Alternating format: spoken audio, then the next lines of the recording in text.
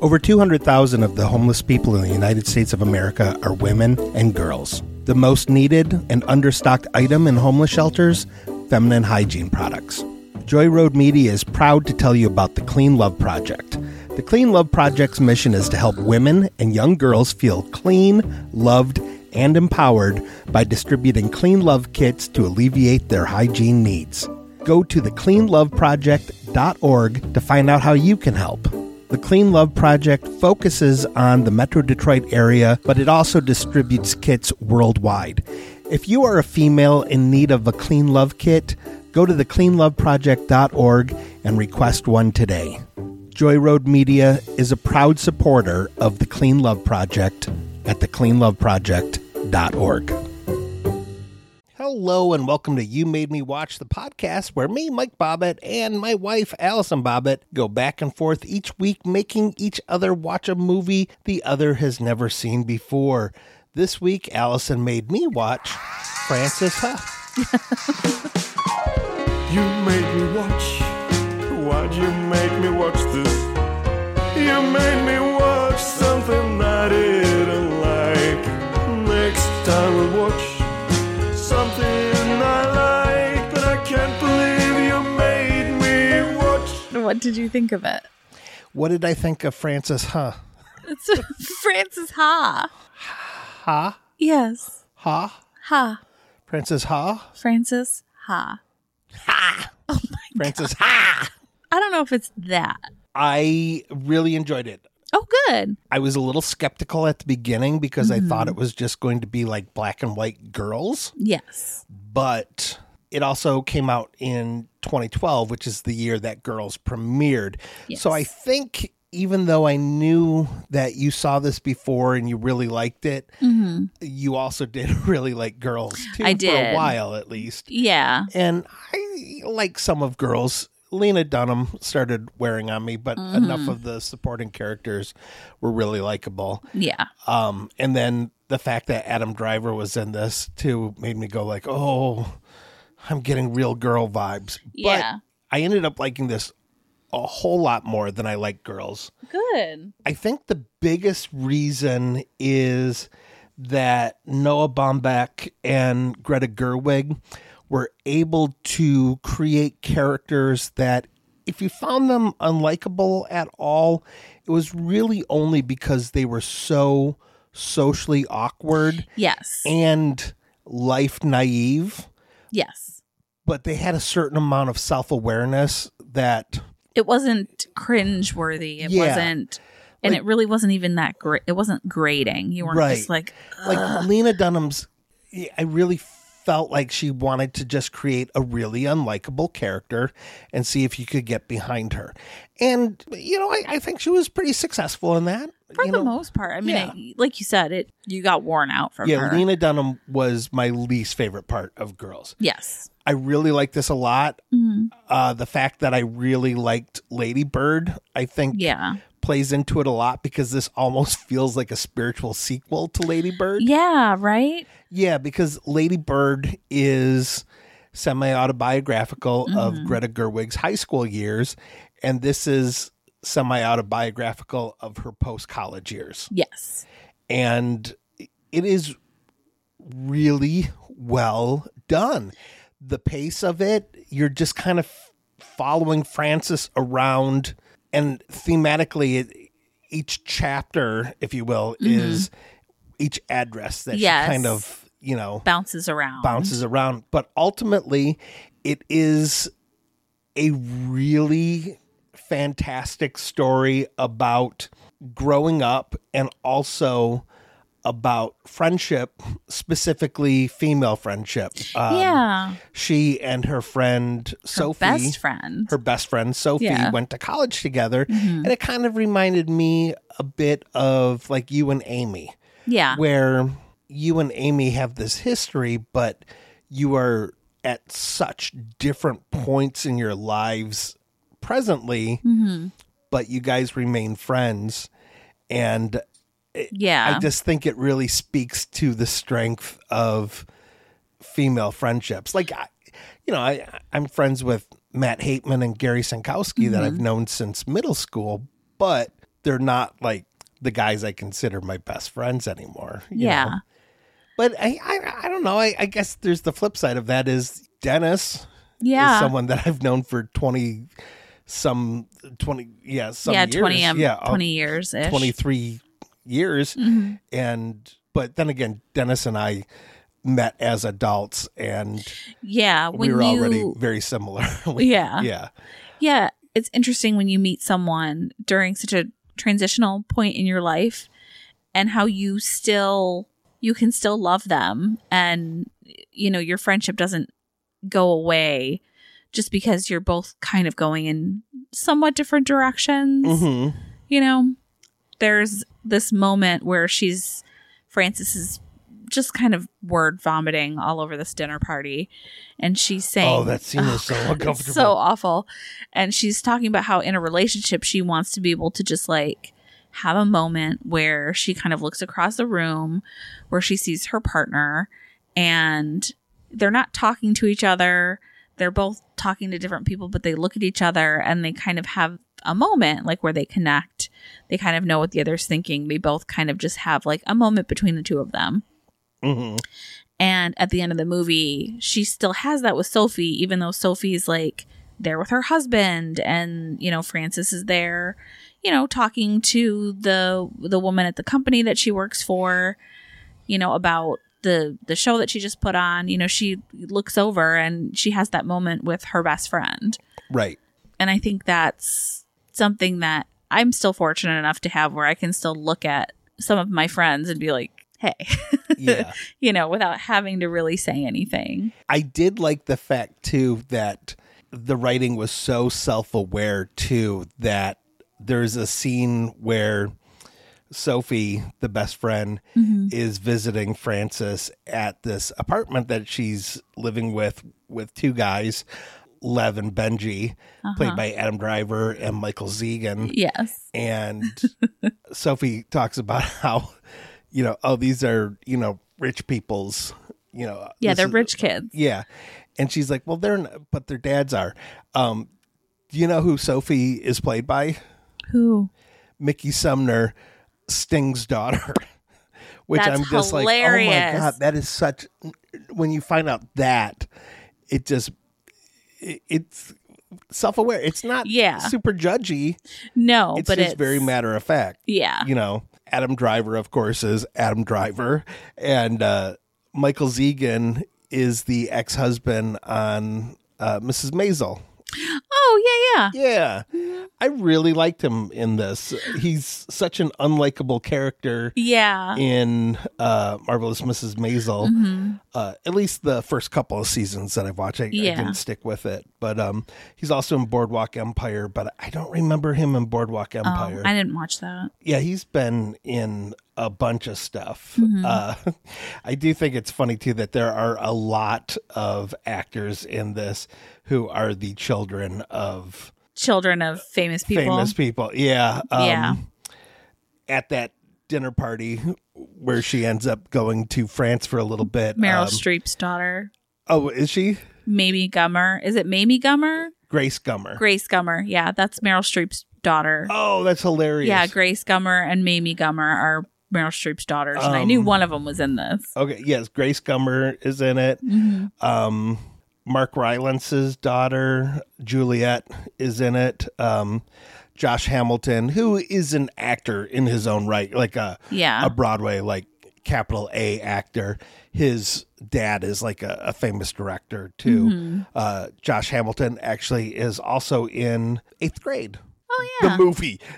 Yes, he's not actually just an 8th grader. No, he's in the film 8th Grade. Yeah. Predominantly a theater guy, but definitely one of those people that does movies as well too, just because movies are going to pay a lot more than theater. For a Broadway guy. But I really enjoyed it. I was like, oh, how much have like Noah Baumbach and Greta Gerwig collaborated on? So the movie Greenberg that Jennifer Jason Leigh is in, Noah Baumbach was partnered with her. Yeah. And their relationship broke up.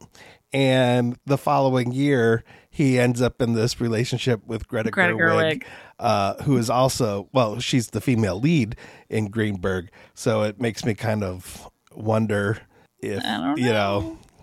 Who knows? Yeah. Who knows? So I guess I'll just do kind of a quick synopsis of the movie. So it is Frances Ha, post-college in New York. She's a dancer, and she's an apprentice for a dance company that she is hoping to, you know, become part of the company.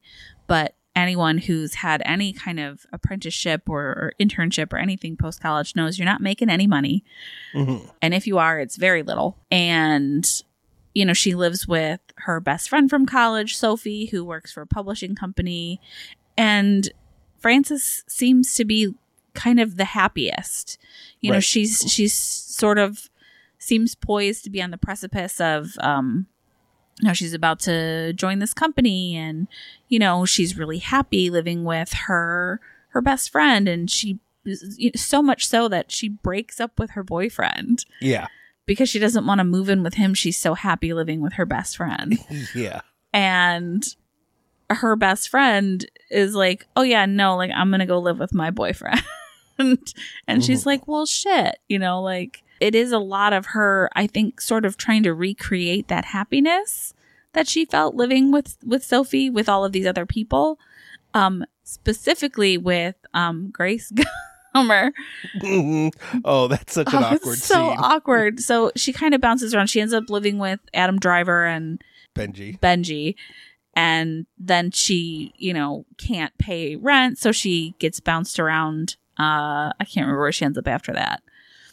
But she ends up having to crash with Grace Gummer's character, who is actually in the company. And when they're Grace Gummer picks her up from the airport, and they're walking through the park, and she's like, have you ever play fought with anybody? And she's like, no, that's weird. And she's like, oh, let's just try it. And then she just like tries to slap her in the face, because she and Sophie like mess around like that, or used to anyway. Right. And it's so awkward because Grace Gummer's character is like, can you stop like, leave, what are you doing? And she's like, oh, sorry. Sorry, I thought you would be more into that. It's so awkward. Oh yeah. She goes to a dinner party with Grace Gummer, and oh god, she goes to a dinner party that she's clearly like sympathy being brought to, because she's staying with Grace Gummer, and she just word vomits all over everything. One of the couples is talking about how they just had a baby, and she's like, I hate it when people are just like, oh, I can't focus on myself anymore because I had a baby, but a baby is you, basically. And I'm like, oh my god. Oh my god. And then she's like, I don't know why I said that. That was weird. Oh yeah. Yeah. And then, you know, she goes to Paris for 2 days. Mm-hmm. Because she's starting to feel really weird around these people who are kind of a little bit more established and, you know, have careers, or have at least started their careers, you know, who, you know, I think her inferiority complex is showing so much. And she's like, yeah, I think I'm going to go to Paris. And she goes and stays in these people's apartment, but she ends up like sleeping through the whole thing because of the jet lag. Right. And then she takes a sleeping pill at like 6 a.m. It's just, oh God, it is a lot of just watching her, you know, hit roadblocks and just really have a so much bad luck, and just make so many, not like bad choices, but just not quite the right ones. She goes home like for Christmas to visit her family in Sacramento. And that actually, I really enjoyed that sequence, because there's a scene where she has to go to the dentist. And I'm like, yeah, that's the shit you do when you go home from college to visit your parents for the holidays. Is they're like, have you been to the dentist? And you're like, you do that. You're the one who makes all my appointments for me. So your parents are just like making sure your teeth don't fall out of your head, because you're like, that's how much you're still not an adult. Right. Things kind of end up just working out for her in the end, because she's able to make things happen for herself. Yeah, she has momentum. Yeah. And her momentum doesn't stop. Yes. So one of the things that the leader of the company she's like, hey, there's an administrative position open at the company here. It's not like you're not a dancer in the company, but this administrative position is open, and like that way you'll get stage time and you can make money. Mm-hmm. I know it's probably not what you want, but you can still make things happen for yourself. Like, she clearly still believes that this isn't going to slow you down. This is just... But she is flat out telling her, like, your strength isn't in being a dancer, but you are pretty good at choreography. Yeah, she's definitely like, you could put together a really strong show, just maybe you yourself are not really this star dancer. You know, it's really hard to be part of an artistic group where you can make money like that. Mm-hmm. It's very difficult. So the fact that this person is like, listen, you're not talented, but I don't want you to lose out because you're focusing on something that may not quite happen for you. You know, there is a saying that you don't hear often enough. It's that it's bad advice to tell someone to follow their dreams. What you should tell people is find what you're good at that you enjoy doing and pursue that. That's essentially what the head of the dance company is telling Frances. Yeah. Like, and hey, you are good at this. You enjoy it. Do that. Yes. I know your dream is to be a dancer, but you don't have the natural skills required. Yeah. When she initially, proposes that to Frances, she's like, no, I want to be part of the company. And she's like, okay, well, I don't really know that that's going to be a possibility for you at this point. And she's like, oh, well, I might just do it somewhere else. And she's like, oh, okay, like, that's fine. I'm happy for you. Like, she's clearly encouraging and she doesn't want to discourage her, but she's like, let me level with you. Like, you're holding out for something that's not going to happen. Yeah. At least not there. And, at the end of the movie, you can see that she does take that administrative position. She does put together a show, that a lot of people come and see. And even the head of the company comes to see and is very excited about it. Mm-hmm. And she's very proud of her. It may be a thing where she's like, hey, maybe that is a thing where she would have hired Frances as a choreographer at the company, not necessarily a dancer at the company, right. But she wants to see her, go out on her own and that sort of thing. And she gets an apartment, for herself that, she's not just crashing or couch surfing or, because she has a job now and she gets it together. Yeah. By the end of the movie. And in a way that I thought was super satisfying. Exactly. Because it's not it wasn't a movie where it was like, I wanted to become a dancer in the company and I am. It was I found what I'm good at and it helped me grow up. Yeah. Obviously in 2012 when this came out and Girls came out, there were a lot of comparisons. Mm-hmm. And I was able to find a lot of interviews with Greta Gerwig where she was like, hey, that's fine. I like Lena Dunham and I like the show. And we were aware of the fact that Adam Driver already shot the pilot for Girls when we did this movie. And we, knew that there would be similarities, but we were like, fuck it. He's a great actor. Let's do this anyway. And this is a very early role for Adam Driver. It is, yeah. And it's kind of a very early film role. Like he was doing theater already. But okay. You can see that Adam Driver just right out of the gate was really good. Yeah, like so much charisma. Mm-hmm. Because, he's just playing a rich kid who's kind of like a womanizer. And you believe it. Mm-hmm. He's so charming and he's great in this. Yeah. I think the big differences for me between Hannah, Lena Dunham's character in Girls, and Frances doesn't spend a lot of time talking about how bad things are and stuff like that. She keeps a pretty positive attitude. Yeah. And you don't hear her talking about a lot of, I'm reading this book right now called Beautiful Ruins, and there's a subplot in it about an author who spends more time talking about the book that he wants to write than writing it, and he finds that the more he talks about the book, the harder it is for him to write.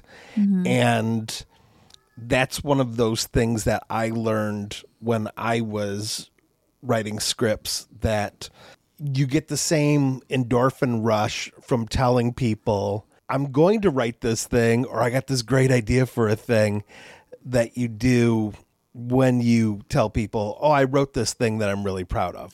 Yeah. So if you really want to finish a project and then tell people. And Yeah. I'm kind of guilty with that with podcast ideas, because I have a handful of podcast ideas that I really want to do this year that I keep telling people about. Yeah. And I realize, I'm realizing now, like, oh shit, I'm getting those endorphin rushes from telling people about these ideas. It would be better for me to just do the ideas or bring the people in when I need the collaborators for it. I think it's neat too that Greta Gerwig was really brought in on this by Noah Baumbach to write it with him, to co-write it with him. And he's a guy who collaborates a lot. He collaborates with Wes Anderson. I didn't realize that. Yes. He was one of the writers on Fantastic Mr. Fox Yeah. and Life Aquatic. And I thought that was neat. And then Noah Baumbach just told Gerwig, like, shit, just why don't you play Frances? And I think it's kind of neat that she's very good at acting. And, she's gone back to writing and directing now, and which seems to be where her passion is. But she's just a very talented person. She is an incredibly talented person. Yeah. Her parents play her parents in this. Oh, do they really? Yeah. That's so cute. I didn't know that. It kind of made me realize how the casting of her parents in Lady Bird, especially with her dad, same vibe there. Yeah. Yeah. She did grow up Unitarian, and the scene of her family in church is at her real church. Is it really? Yeah. Oh, that's interesting. I was wondering about that. I'm like, that's an interesting choice.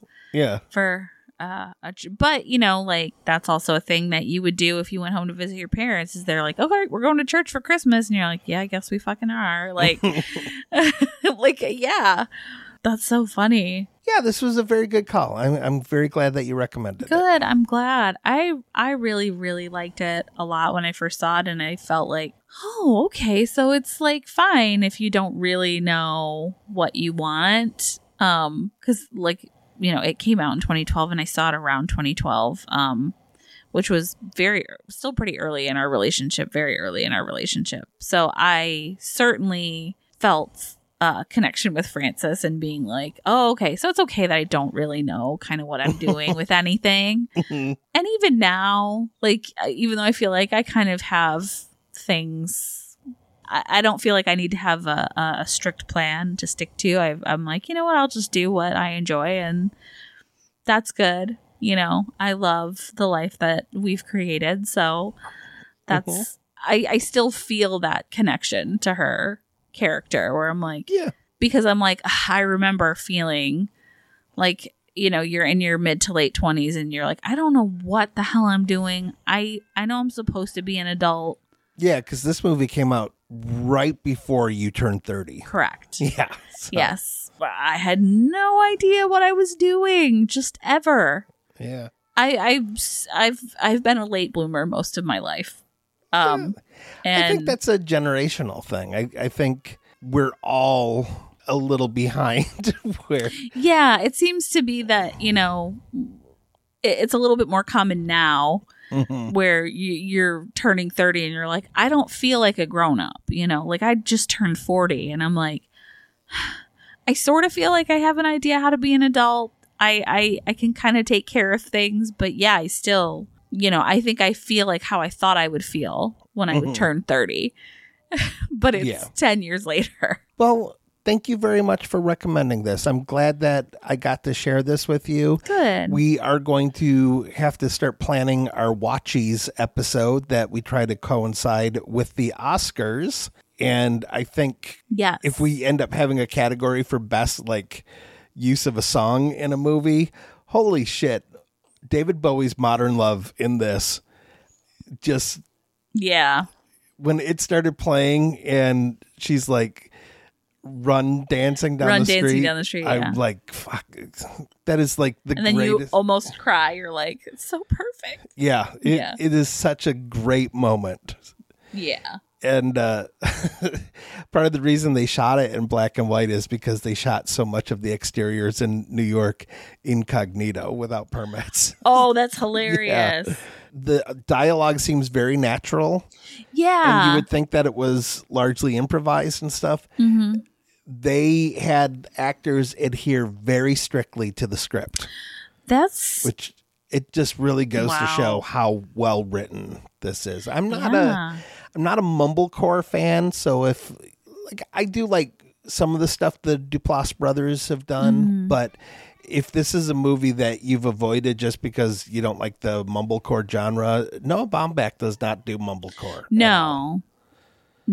And the dialogue is not it is very natural.